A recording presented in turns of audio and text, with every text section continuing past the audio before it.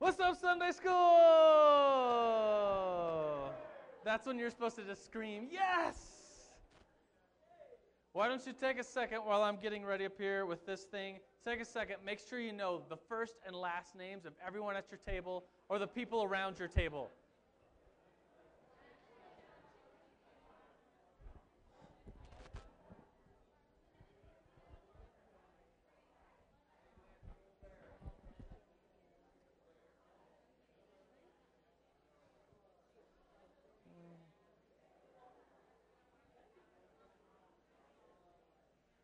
Does everybody got a Bible? Open it up to Luke 10. Luke, the chapter 10. Luke chapter 10. And if you didn't bring a Bible, that's okay. There's Bibles on your table, I think. And even if you don't want to pick up the Bible on your table, we're going to put the words on the screen. So you could the Bible's just everywhere. It's so good. Luke chapter 10. This month we're talking about the parables of Jesus. Everybody say, I love parables. I know you do. And so we're talking about the parables all this month. This morning I want to begin by reading Luke chapter 10, verse 25 through 37. It's the parable of the Good Samaritan. You guys like that one? It's a fun one. Let's just read it. Try to keep up with me. I know sometimes when someone reads something, your mind starts wandering, but concentrate. It's an incredible story. Listen to the background of the story. On one occasion, an expert in the law stood up to test Jesus. Teacher, he asked, what must I do to inherit eternal life? And then Jesus says, what is written in the law? He replied, how do you read it? And he answered, love the Lord your God with all your heart, with all your soul, with all your strength, with all your mind, and love your neighbor as yourself. You have answered correctly, Jesus replied. Do this and you will live. But he wanted to justify himself, so he asked Jesus, and who is my neighbor? And instead of Jesus just saying the answer to the question, he tells a story.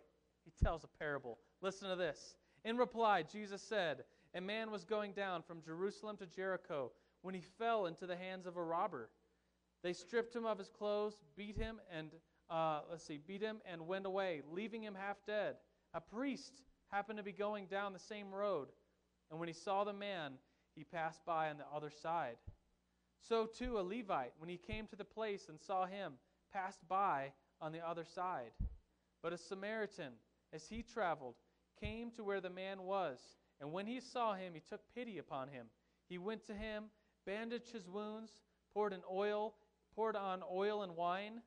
I don't know why you'd pour oil and wine on somebody that was hurting. I guess it was just the medical attention of the day, I guess. Then he put the man on his own donkey, took him to an inn, and took care of him.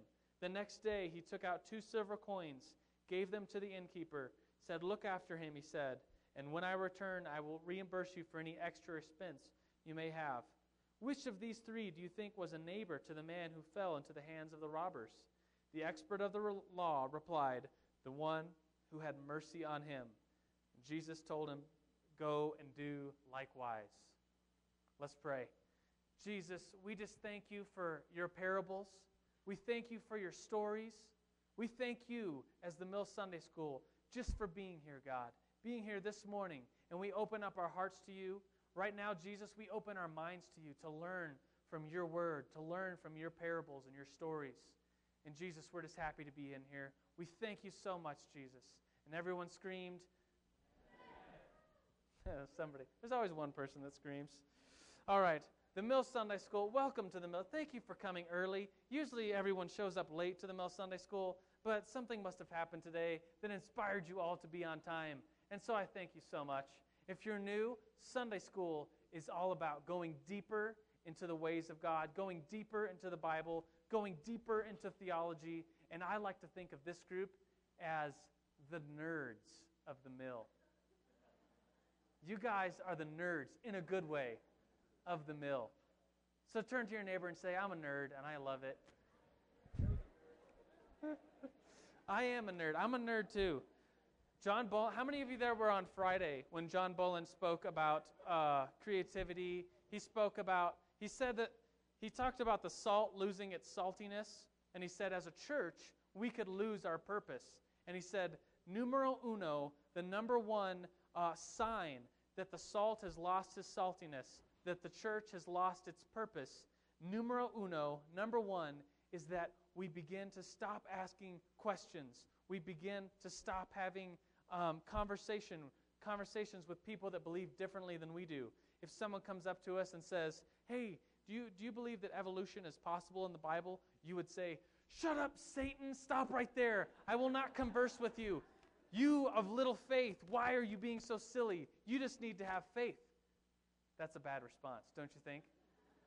I think we need to have conversations with other people, especially non-believers, especially people that are doubting. And I think it's okay to deconstruct our faith a little bit. To deconstruct our faith so that we can reconstruct it. I like to work on my car. I have a sweet Ford Escort, 1990. It's all souped up, of course. It's actually the very first car that I've had when I was 16 when I got a car. It's my Ford Escort. It's still, some of you, that's not that impressive. You're like, I'm 18, no big deal. I'm 28 years old. I still have my first car. Yeah, I know. So anyways, there's some of you are about to give me a standing ovation, I know. I just like kind of like, stop it. I like fixing my car, and a couple months ago I was fixing, it's weird, two things went out at the same time, the timing belt and the fuel pump. And so, as some of you that know cars know that those are two random things that just randomly went wrong. And so if you walked into my garage, you would have saw the fuel tank on this side. You would have saw the engine lowered, parts all over the garage. If you would have looked in there, you've said, Joe, you sure you know what you're doing? Looks like there's parts everywhere. And I would have said, yes, I know exactly what I'm doing. I need to deconstruct my car to find the problem so that I can reconstruct it. Same thing with our faith. Right now, I'm reading a book called The End of Faith by Sam Harris. Some of you know Sam Harris is an atheist. He likes to write books about, he kind of begins his book with, I hope that if you believe in God, that by the end of this book, you don't believe in God anymore. And so I, of course, took that as a challenge. So I'm reading the book. I'm in like chapter 3 or 4. And his main presupposition is that science is getting really, really good and really, really better, and that we don't need God anymore to explain the unexplainable. He says that God is a crutch, that we can't explain some things, and so we just have this crutch. We say, oh, there must be a God to help us. There must be a God because some things are unexplainable. And I think as a Christian, I'm reading through this book, and honestly, it's challenging me. But I think that's okay. It's deconstructing my faith just a little bit so that I could reconstruct it and make it stronger. Because I do believe that God has a proof for himself. That you just look into the world and say, you know what? You see no God, but where you see no God, I see life and I see order. And I do see the existence of a creator. And there's proofs of God. There's the 5 cosmological proofs of God. There's a moral argument, the proof for God that C.S. Lewis gives. There's an ontological argument for the proof of God. There's proofs of God out there within science. And so that's pretty cool. But I think whenever I'm talking to someone that's an atheist, it only happens every once in a while, where I'll sit down and I have some coffee or something with an atheist, and we'll just kind of argue and debate a little bit and have a discussion. We go back and forth on like the ideas of God and like, can you prove God? Can you not prove God? Can you prove that God doesn't exist? And those things are kind of cool, but what usually impacts them is stories. What usually impacts them is when I begin to start to tell my testimony. Because then they're like, wow, so you really believe in God because you have faith in him because of this, this, and this. And I'll say, yeah, that's why I believe. Not because of some argument that I can make up scientifically, but because I've experienced God with my own being. And they're like, wow, that's pretty cool. And there is proofs out there, but it's the stories that make it so cool. And so this morning, we're going to be studying the stories of Jesus. The parables of Jesus, my friends. And so we should get excited about that. I've gotten very excited about that. And so we're going to be, in some ways, deconstructing the parables a little bit. Are you okay with that? Say, it's okay, we're nerds. Some of you didn't want to say that. It's okay. It's okay to be a nerd. I'm a nerd. I'm a Bible, theology, loving Jesus nerd, and I just like that. So we're going to deconstruct the parables. We're going to ask questions like, were these parables actually Jesus' parables that he made up, or were they already stories out there that Jesus was just retelling? We're going to ask questions because it's okay to ask questions, right? We're going to ask the question, how can we really know the words of Jesus if the Bible's 2,000 years old? How can we really know that these parables are from Jesus? And then we're going to ask questions like, how did the people at the time of Jesus, sitting around listening to this story from the mouth of Jesus himself, how might they have interpreted the story or the parable that Jesus was telling so that we can reconstruct, so that we can make our faiths better? And so that's what this month is all about. Here's some fun facts to know and tell about the parables. Do you see that on your notes? I know lots of you like to write notes, and so here's some fun facts for you. A parable, this is the definition of a parable, which is kind of like duh, but I just like to talk about the definition. You know, it's a good beginning point. A parable is a brief, succinct story. A parable is a brief, succinct story in prose or verse that illustrates a moral or religious lesson. That's the definition. A brief or succinct story in prose or verse that illustrates a moral or religious lesson. And so obviously in the parable, there's two levels of meaning. The parable that we read this morning that we're going to go back to, the Good Samaritan, is a story about a dude that gets robbed and then some guys that pass him by and then one guy takes care of him. That's the story. But beyond that level of understanding, there's another level under the table. Another level of meaning that busts out of the Bible and gives us new purpose and a new idea of what Jesus was trying to teach. Here's some more fun facts to know and tell. The word parable comes from the Greek parabole. What does that mean? It's the name given by Greek rhetoricians to any fictionative illustration in the form of a brief narrative. And in the Greek culture, in the ancient culture, were there TVs? No, not really. They might have had iPods, but they didn't have podcasts yet. They didn't have radios. They didn't have just all the even the books at that time. The books were very few and far between, and they were usually handwritten. It was before the printing press, you realize. No radios, no iTunes, no podcasts, nothing. All form of communication was live. And so to be legit, you would take upon the style of rhetoric so that you would be legit. Just like if you turn on the news and you're watching the news, and there's usually a guy or a girl sitting there and they're like, today in Colorado Springs, they kind of talk like that. You know what I'm talking about, right? They just all talk like that. If you were to turn on the news and there's some guy just like laughing and joking, you would be like, this isn't the news. This is probably Saturday Night Live making fun of the news.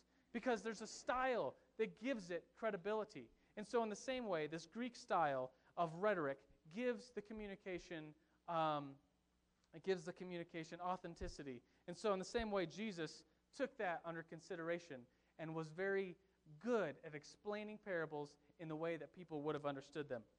Here's some more fun facts to know and tell about parables. There's 40 parables in the Bible, in the Gospels, that Jesus tells. 40 of them. If you have the definition of a parable that involves a short narrative, there's 40 parables in the Gospels. There's some scholars count 65 if you open up your definition of a parable to include things like a word picture, such as when Jesus says, if you see a speck in someone else's eye, remove the board or the plank out of your own eye first. It's not really a parable, but if some scholars would include that as a word picture into their definition of parables, they would say that there's 65 of them. Same thing goes with the vine and the branches. You know, the good vine branches need to be cut off so that the vine can grow. You know that one, right? That's considered a parable by some, and if you include all those, there's 65. There's 8 parables in Mark. There's 23 parables in Matthew. There's 24 parables in Luke. And there's no parables in the book of John. Did you know that? Think about it for a second. Yeah, there's no parables in the book of John. But despite there being no parables in the book of John, 1/3 of Jesus' teaching ministry was in the form of parables. I have a red letter Bible, and so if I looked at all the red letters, 1/3 of all these red letters are parables. Is that a lot? Yeah, that's a whole bunch. If 1/3 of everything you said was in the form of parable, people would think you were crazy. People thought Jesus was a little crazy. That's why they killed him. But he told parables. Sorry. They did. They thought he was crazy. There are both Greek and Jewish antecedents of parables. I mean, Jesus didn't invent the idea of a parable. But there's no evidence of anyone prior to Jesus using parables as consistently, as creatively, and as effectively as Jesus did. Just by sheer number, most scholars would say that Jesus' use of parables was entirely new. I mean, think about it. This guy, the parable that we read this morning, this guy asked Jesus a question, who's my neighbor? He could have said, your neighbor's everybody. But instead, he said, let me tell you a story. Think about that. It's just a little, the power of a story, I guess, is sometimes underrated. Like if someone in here was just always talking in parables, I would actually think they were pretty cool. Wouldn't you? Yeah, they'd be pretty cool. Here's the power of a story. This is the second part of your notes. Third part, maybe. How many of you like movies? Some of you do? There's like 3 hands. Get out of here. How many of you like books? How many of you like plays and musicals? Of course you do. We're human. We're supposed to like narratives. We're supposed to like stories. I teach the School of Worship. You guys know what the School of Worship is? Has anybody ever been in the School of Worship? Yes, a few of you have. The School of Worship is a school here at New Life Church that trains people to be worship leaders. And so I'm one of their teachers. I obviously don't know anything about music, in case you didn't know.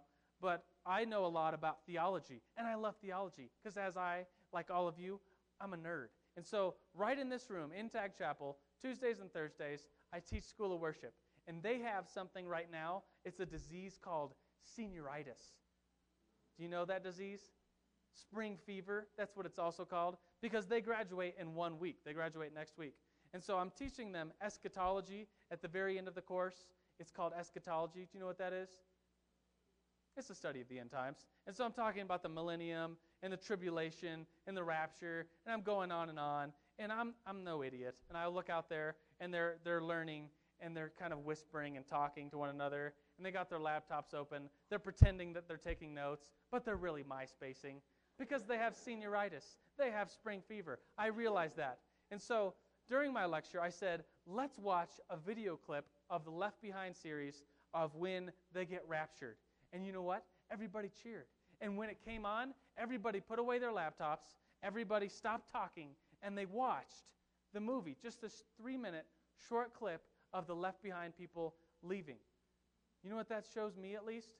It shows me that there is power in a story, that they're watching Kirk Cameron and all his cool moves and people getting raptured, and that there's a story there, and that story has power. We do The Thorn here at New Life Church. It's the Easter production. We do Wonderland. It's the Christmas production, the story of Jesus' birth. And people get saved from that story because it's the power of the story of Jesus Christ. There's power in a story. Have you ever used a story or a word picture or analogy when you were making an argument? Some of you probably had. I took a course in seminary that was called homiletics. Does anyone know what homiletics is? You are like, yeah. Yes, it's the study of preaching. And so I took this course, homiletics, the study of preaching, and it was really weird and quite embarrassing because there's like this classroom that it's been made into look like a church. And so there's like pews in this classroom, and there's like a little podium up at front, and the whole classroom only sits like 10 people. And so it was like giving a speech all over again in high school, which just frightens me to death. I mean, I could stand up here right now, and I'm honestly not that nervous. Do I look nervous to you? No, not at all. But I get in front of a class to give a speech, or it just freaks me out to the core, like I'm shaking and stuttering, and it's horrible. And so I was giving my sermons, and you're graded on your stories. You have to use 2 stories. In a 10-minute sermon, you have to use 2 stories in order to get an A. You have to use those stories to illustrate a point, or else you fail the class. And so I, of course, used some really good stories because I wanted to pass the class, because I'm a nerd, like all of you sitting in the Mill Sunday School. It's okay, you're nerds, I know it. And so the power of this story is important. I was sitting in a class. My undergraduate degree was in biology, and I was sitting in a class called ornithology. Anybody know what that is? I'm using all these fancy words. You know what it is? What is it? Yes, the study of birds. Is anybody else a bird nerd? Get out of here. I was studying, I really was. I know you guys think I'm a real big nerd now, but I really am. That's a good thing. I was studying birds, and I'm sitting in this lab, this class, where there's only about 6 other people. The teacher and all the other students, the teacher's an atheist, believes in evolution, so much so that there is no God, he would say. But it was really weird. Like, he said there's no God, but then he did meditation every day. And I was like, what exactly are you meditating to? I don't get it. But I don't know that he got it either. But we're studying birds, and we pick up a skeleton of a bird, and we're looking at it saying, okay, this is a skeleton of a bird. How might this have evolved out from a mammal or something like that, or from a lizard? How could this evolve from a lizard into this winged creature? And we're talking about it, we're looking at it. And I decided to make a word picture, to make an analogy of, because I was a creationist, I still am a creationist, obviously, a Christian that believes when I say creationist, I just mean that God created. And there's lots of Christians that say God created somehow using evolution. God created in 6 literal days. That's not what we're talking about this morning. Okay. So I'm a creationist, and I just wanted to say, because I just got slammed. Have you ever been in a class, like a science class maybe, where you just kind of get slammed over and over again for being a Christian? Is anybody with me? I've been there. I've done that. And so I was in this class. We're looking at bird skeletons, saying, how could this bird skeleton evolve from a lizard? And I decided during break that when everybody left to go get sodas, I pulled out 3 pennies out of my pocket. I had pennies for some reason, three of them. And I set them up, one on top of another, on the table, in the middle of the table. I just walked away, went and got my soda, came back as the class, and I was just waiting. I was waiting for someone to say, who put these pennies here? Do you see it? So the girl sitting next to me said, who put these pennies here? And I jumped on it. I said, you ask who stacked 3 coins on top of another. But then, when you're looking at this bird skeleton, you ask, how did the bird skeleton come into existence? Shouldn't you ask, who put the bird skeleton on the desk? I know. And so that was my analogy. That was my word picture. And everyone sitting there was like, okay. And they just kept on. But then afterwards, the girl that asked who put the coins there, she came up to me and said, you know what, I'm not so sure that I believe in this whole evolution thing. I appreciate your beliefs as a Christian. I appreciate that you have a different viewpoint, that there may be a God who had his hand into the design of the skeletons of birds. And we talked about that for a little while. And she didn't become a Christian right then and there, but at least we had a conversation about it. At least the door was open. At least that she felt like she could tell somebody else, you know what, I don't know if I totally accept this whole evolution thing either. And I thought it was kind of cool. The power of a story, the power of at least a narrative or something that you could see is powerful, don't you think? I think so. I know you do. Turn to Matthew 13 real quick. I'm going to give you the purpose of why Jesus spoke in parables. I kind of just gave you one, that the parables, the stories themselves, have power beyond just explaining truths. Instead of telling somebody your neighbor is everybody, Jesus told a story about that, and it was pretty powerful. Matthew 13, verse 10. The disciples came to him and asked him, why do you speak in parables? Speak to the people in parables. So he's about to answer the question of why 1/3 of his entire teaching ministry, at least of the parts that we have recorded right here in the New Testament, 1/3 of the words in red are part of parables. Jesus is about to explain why he spoke in parables. Are you ready to learn? He's going to tell us why. He says, the knowledge of the secrets of the kingdom of heaven has been given to you, but not to them. Whoever has will be given more, and he will have an abundance. Whoever does not have, even what he does have will be taken from him. This is why I speak in parables. And then he quotes Isaiah. Through seeing you do not see, through hearing they do not understand. In them is fulfilled the prophecy of Isaiah. And he continues on with quoting Isaiah. He basically says that there are secrets of the kingdom of God.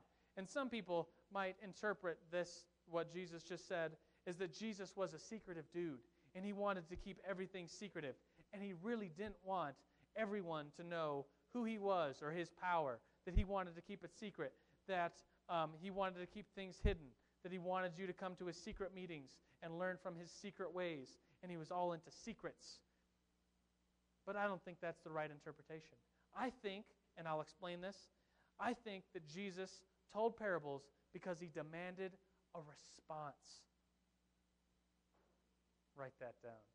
Jesus told parables because he demanded a response. He begins by saying, in verse 11, he says, why do you speak in parables? Then he says, the knowledge of the secrets of the kingdom of heaven have been given to you, but not to them. And when he was saying given to you, he was talking to his disciples. Verse 10 said the disciples came and asked him, why do you speak in parables? And Jesus said, the secrets have been given to you, the ones that are responding. But it hasn't yet been given to them because they haven't responded. Let me clarify that point, because you might be thinking, it doesn't say that. Yes, it does. At the end of after he quotes the book of Isaiah, verse 18, he says, listen to what the parable of the sower means. And he retells the parable of the sower with explanations. He says that seed from a sower, the seed of the kingdom of God, the seeds of the knowledge of who Christ is, has been spread all over this land. And on some of the soil, it's fallen on hard, rocky soil. And so when it falls on that soil, it doesn't have any, it can't get into the ground, and so birds come and they take it away. And he says that the birds are Satan. Satan comes and just snatches away any of the seed that's been planted. And then he said there's some other seed that lands upon grass or land that has lots of weeds in it. So it starts to grow up, and then what happens? The thorns come and they squash it out so that the seed can no longer grow. But then he says the fourth type of soil is a soft soil, a soil that is ready to hear the gospel of Christ. And when a seed falls on that soil, it grows up and it becomes yielding 100, 60, or 30 times what was sown. And so he gives them the parable of the seeds to explain why he talks in parables. That's good, don't you think? Jesus is a genius. He's a genius. You should laugh at that because he was God. And you're like, oh yeah, that's right. That's why he was so smart. So I would say that Jesus talked in parables, not to keep things secretive from people, but to demand a response. I'm the kind of student that when a teacher says something that I don't really understand, I write it down, and then sometimes after class or sometimes at home, I'll whip out the textbook and I'll find the answer to what the teacher was talking about. I'm the kind of teacher, I'm the kind of student that likes to talk to the teacher after class.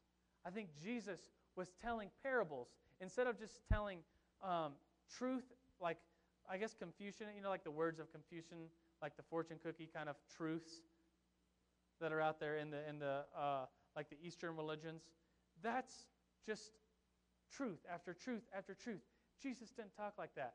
Jesus told stories, I think, so that people could hear the story and then say, wait a minute, what does this story really mean? That they would come to Jesus afterwards and say, okay, Jesus, can you re-explain to me the parable? That most of people wouldn't, they would just leave after hearing Jesus, and they would leave and go home and say, yeah, we heard some nice stories from a cool guy. But some people would respond to the message and come to Jesus and speak to him afterwards and say, can you re-explain the parable, the story that you told me? I think that's what's so cool. I had a youth pastor that said that the hardest distance to move is the 12 inches from your head to your heart. Have you heard that before? It's good, huh? That you can know some truth. That if Jesus just came like Confucianists and said a whole bunch of truths, these little proverbs, then people wouldn't demand a response from that. But Jesus told stories because for some reason, stories and movies and books break into your heart and let you respond easier. How many of you have ever cried at a movie? Don't lie. So all the guys are like, oh, what? I've never done it. What? Yeah, you have. Don't lie. We've all cried at movies because there's a story there. There's a narrative that touches us. It's easier to respond to a story than just someone telling us truth. That's why in my sermon preaching class, my homiletics class, we had to tell stories. We couldn't just stand up there and say, here's what's true. Here's another thing that's true. Here's another thing that's true. And then sit down and call that a sermon. No, we need illustrations. As human beings, we need to respond to the message. And I think what helps us is those stories, those parables. Rick Warren, you guys know who Rick Warren is? He wrote like Purpose-Driven Everything. Purpose-Driven Life, Purpose-Driven Church, Purpose-Driven Youth Ministry, Purpose-Driven Teen, right? Purpose-Driven Missions? I don't know. Maybe, probably so. I mean, why not? Rick Warren had a dinner for a bunch of pastors here in Colorado Springs a couple weeks ago. I think I shared this a couple Sunday schools ago, just because it was so cool. I mean, I got to meet Rick Warren. He's a pretty cool guy, and I like meeting famous people. And he's famous. His book is the #1 seller, besides the Bible, in the United States. His book, Purpose-Driven Life, is the #1 seller. Think about that for a second. That God used this man to bring about a simple message. And even he said, these principles, the purpose-driven life, they're principles that have been around 2,000 years. I don't know why it became so popular in my book. And I was like, yeah, why did it? And he was like, I don't know. So he wrote Purpose-Driven Life, and now he's really into, a lot of you know that he's really into the AIDS crisis, the AIDS epidemic in Africa. And so he gets to meet with Bono, whatever his name is. And he gets to do cool things with the One Project and stuff like that. And he said that he knew about the AIDS crisis in Africa. He knew the numbers. He knew that in most countries in Africa that 25% of the adults in some of these countries have AIDS and are going to die prematurely in our lifetime. That's 1 out of every 4 people in some of these African countries are going to die. And he said he knew all that, and it was in his head, but he didn't respond to it until he went to Africa, and he saw it, and he met boys and girls with names, and he learned their stories about how they're living in orphanages because both of their parents had died from AIDS. Until he experienced their stories, then the whole idea of the AIDS epidemic moved from his head into his heart, and he responded. It's that story that makes it so much easier for someone to respond. And I think that's why Jesus talked in parables, to get the people surrounding him to respond. It's good, don't you think? It's real good. All right, let's interpret the parable of the Good Samaritan. Shall we? We shall. Turn to Luke chapter 10. That's what we read this morning. So we already kind of read it.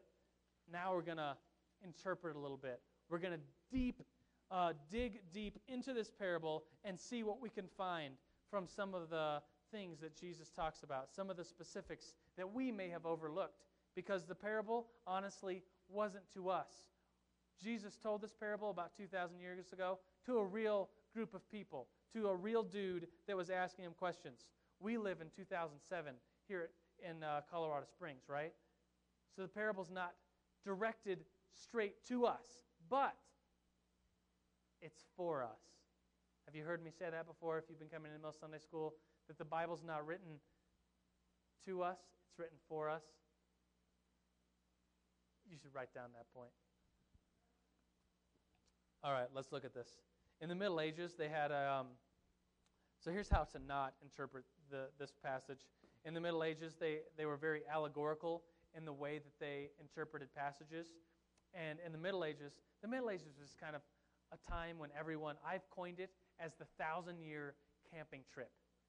When everyone was just kind of camping and trying to survive and working the fields, and no one was reading books. Hardly the literacy rate was like down to like 0.1% in the Middle Ages. in Europe. And so everyone was just kind of dumb. Is it okay to say that? I'm not offending any of you, because unless you really like the Middle Ages, you go to the Renaissance Fair. And then I can make fun of you for other reasons. Oh, that's so bad. I'm sorry. So I'm sure there's someone in here that's highly offended that probably today is going to go to the Renaissance Fair and cry. It's okay. Wait, I'm not. The Renaissance was good. It was the Middle Ages that was bad. The Renaissance was right after the Middle Ages. So you could be a Renaissance lover, because that's when they started reading books again and digging into the Bible. And so the Renaissance is good. The Middle Ages is bad. In the Middle Ages, I say all that to say that in the Middle Ages, the popular interpretation of the parable of the Good Samaritan was this. They said that the man that gets robbed is Adam. I don't know where they get that from, but that's what they said. That Jerusalem, that the man's going from Jerusalem to Jericho, that Jerusalem's the new heaven, that Jericho is the moon, obviously. That the robbers are the devil. I can kind of see that one. That the Good Samaritan is Christ. I can kind of see that one. That the inn that he brings them to is the church. And that the innkeeper is none other than the Apostle Paul. I don't know where they got that. But that's just how they interpret it. That's a bad way of interpreting it. If you're the kind of person that, and I'm making fun of a lot of people today, but you probably deserve to be made fun of. If you're the kind of person that just opens the Bible, like just randomly, and says, okay, God, what should I do today? And you just start reading, do you know that that's bad, right? That's not really how we're supposed to do it. You're supposed to look at the passage and say, okay, God, if you really want me to learn something here, let's get out a study Bible. Let's see who this was written to, why it was written at the time it was written in, so on and so forth, and apply the message from the words that are written, right? Because there's a lot of weird verses in the Bible that would say, like, I don't know, let me just do it. Won't that be fun? I myself am against you, Jerusalem. I will inflict punishment on you in the sight of the nations. So if that was your verse for the day, and I really just opened that up to Ezekiel 5:10. So anyways, don't do that. That's a bad thing to do. We need to get down into the nitty-gritty of the story. Are you ready to get into the nitty-gritty of the story? Yes, you are. Let's see. Luke chapter 10, verse 25. On one occasion, an expert of the law stood up to test Jesus. Who are these experts in the law? Yeah, probably a Pharisee.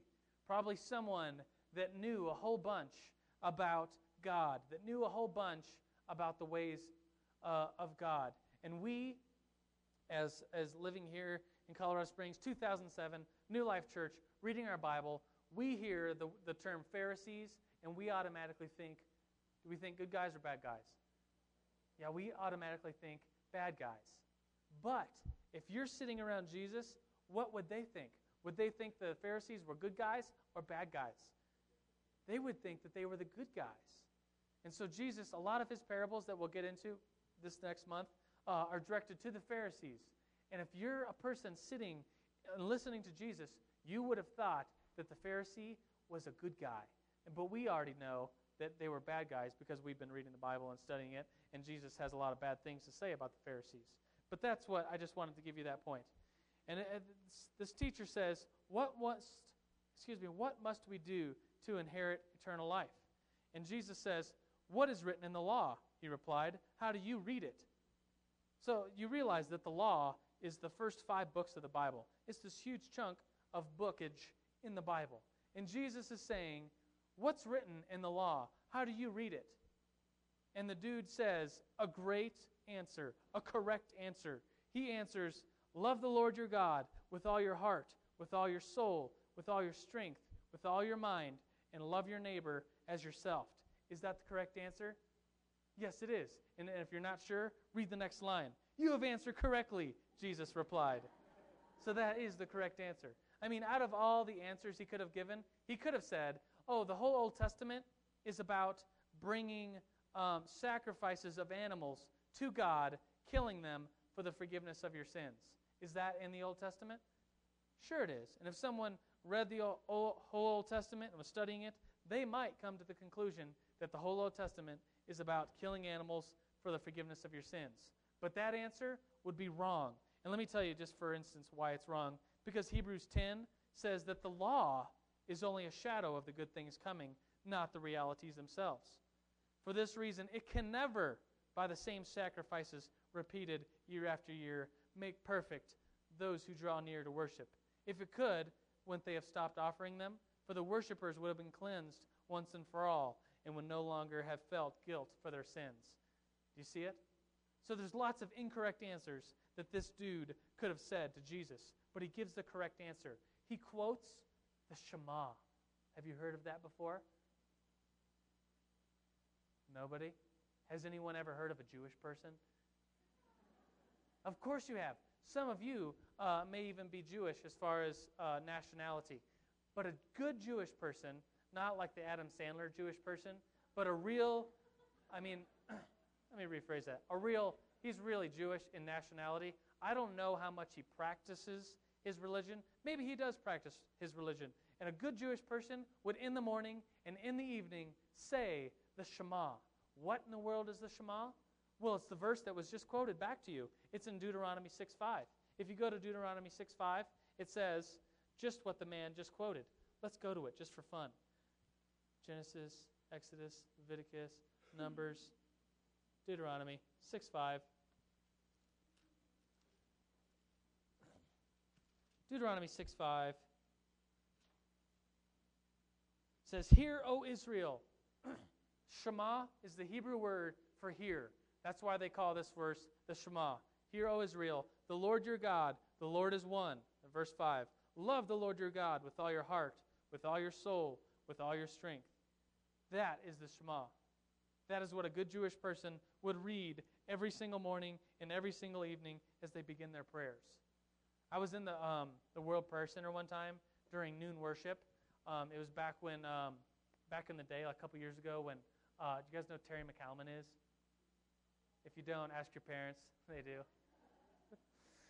Terry McCalman leads really passionate worship, and for a while he was doing a noon worship on Wednesdays, I think, in the World Prayer Center, and I went to that, and then I went to the bathroom, and I was in the bathroom in a stall. Let's just say I was TCB, taking care of business. I won't give you any more details. And a man walks in with two little boys. A man walks in with two little boys and says, what you just saw in there was emotionalism. What you just saw in there was people just getting really excited and emotional and trying to worship God. That's not how we worship, right, boys? And they said, yes. And then he said, we worship in the synagogue on Saturdays, right? And they said, yeah. And then he said, all right, let's say our prayers. And both little boys started saying, Shema Israel, Adonai Eloheinu, Adonai Echad. They both started saying the Shema in Hebrew. That was their prayer, and because they were Jewish. And I don't know why they were coming to noon worship, if the father was just trying to show little boys how Christians do it. I don't know what was going on. I was just in the bathroom, TCB, taking care of business. But that is what a good Jewish person would say. And so Jesus, the dude that says, Jesus says, what's written in the law? How do you read it? He answers extremely correctly. Love the Lord your God with all your heart, with all your soul, with all your strength, with all your mind. Love the neighbor as yourself. Jesus says, correct. Do this and you will live.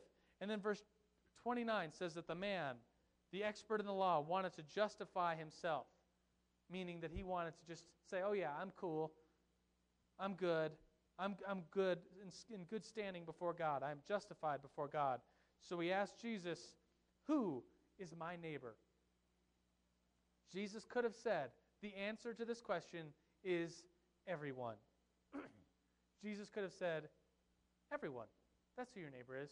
But instead, he tells a story, demands a response. And this story is pretty radical because of the idea of a Samaritan. And this might blow your mind this morning. It's the key of understanding this parable is understanding who a Samaritan is. And so let's talk about it. If you were sitting there listening to Jesus, if you were Jewish and in Israel, you would have known exactly who the Samaritans were.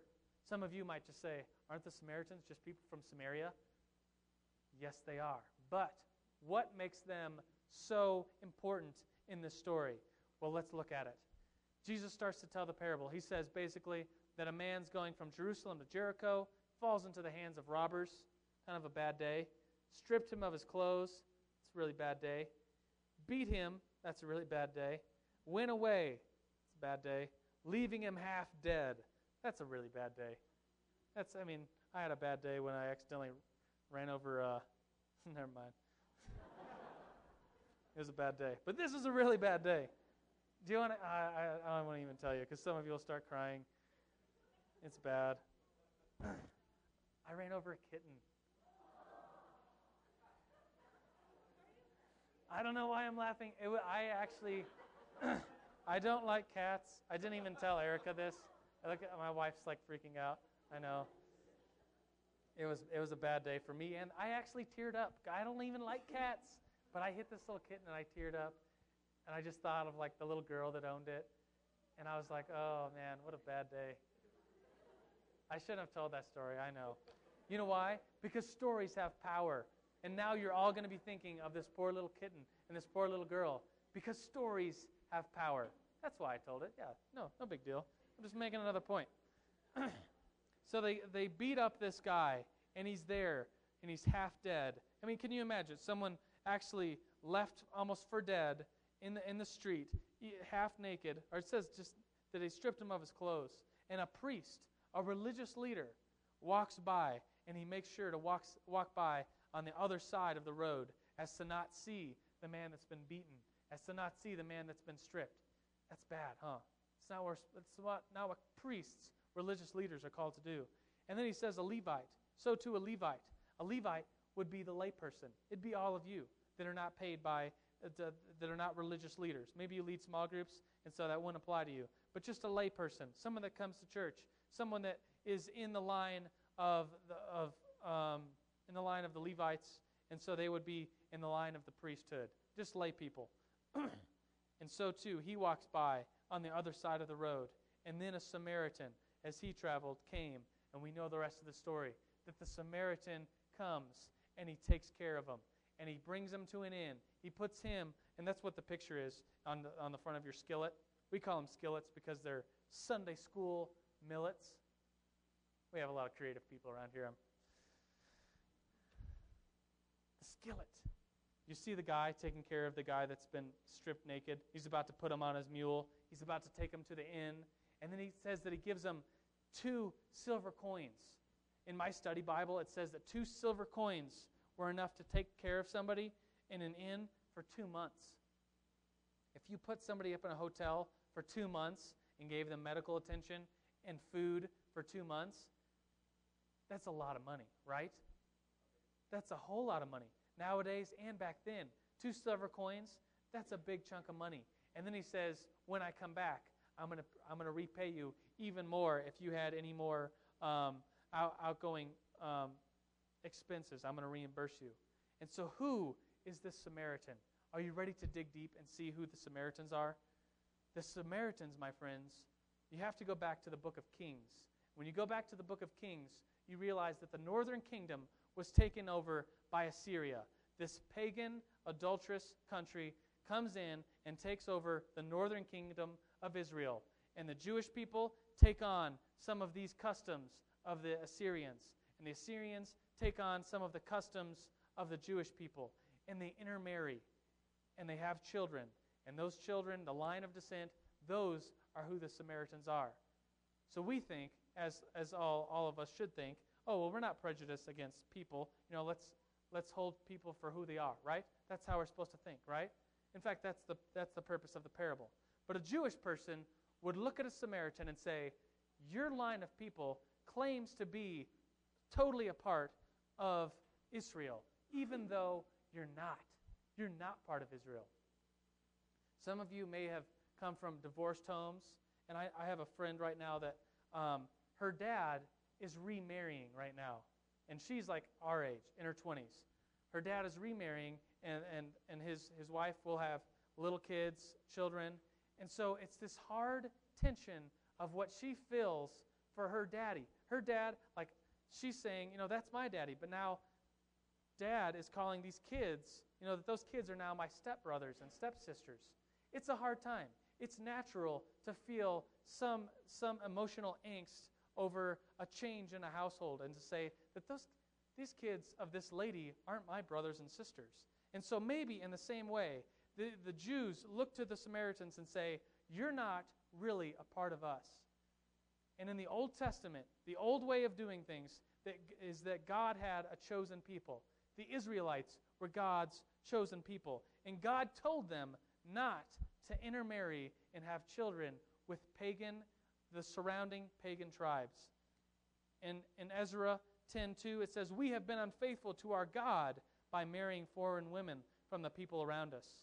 Throughout the Old Testament, it says, do not get tattoos, do not cut your body, do not wear certain ornaments of jewelry like the pagan people that surround you, because God was calling them to be holy.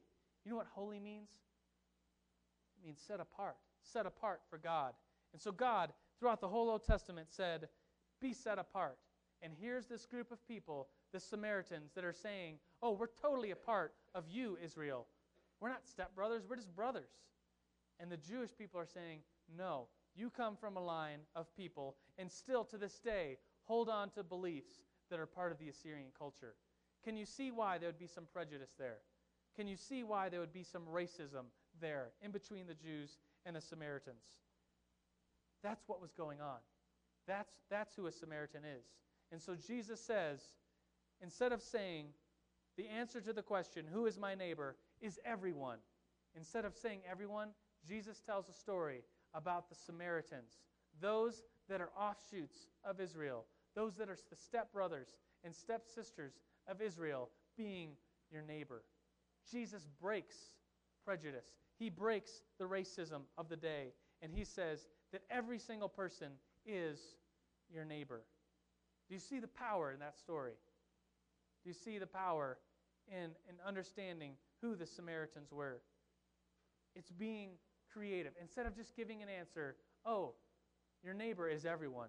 Jesus breaks through creativity and tells a story. I have the top 10 mental blocks to creativity. Do you want to hear them?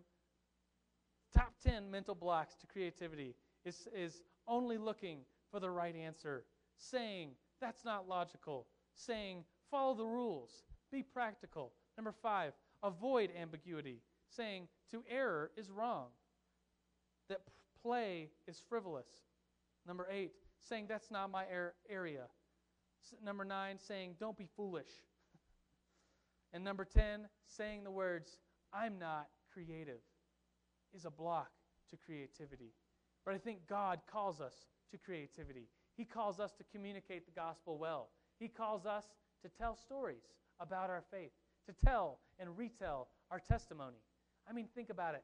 1/3 of all of Jesus' teachings were parables. Pretty cool, don't you think? There's a story of this teacher. She's teaching a class, and it's the old school classrooms when everybody's in the same grade, in the same classroom. And she's teaching a lesson on arithmetic. She has a bunch of apples to show that 2 apples plus 3 apples equals 5 apples. She has all these apples up there, and in the back is a boy that is younger than most of the students, is mentally disabled. And she knows that the boy, this young boy, probably won't understand arithmetic. But she wants to call on him so that he can give a good answer. So she calls on him and just says, what color, Johnny, is this apple? And Johnny says, it's white. The teacher's like, man, I just gave you a really easy question so that you could give the correct answer so that, you could be involved in this lesson. Instead, he gives a wrong answer. And so she has to say, Johnny, I'm sorry, the apple's red. So Johnny slowly gets up out of his chair, walks up patiently to the teacher, grabs the apple, takes a bite, and then shows the teacher. Says, look, it's white. Think about it. The whole apple is white, in fact. It's just that tiny little layer of skin on the outside that makes it red. So Jesus says parables so that we might get to the white of the apple, so that we might get to the inside of the apple, to what the true story is all about. That's how our God works. Let's pray to him. Jesus, we just thank you for parables. We thank you that you told us stories in such a way that our souls can resonate with those stories, that we can respond in a heart way to your truths, Jesus. We just thank you for that, God. In this whole month, as the Mill Sunday School God, we just ask you to increase our knowledge of these parables. Help us understand your ways. Help us to understand your stories so that we might know you better, Jesus. And we thank you and we praise you for this day. And everybody said, amen.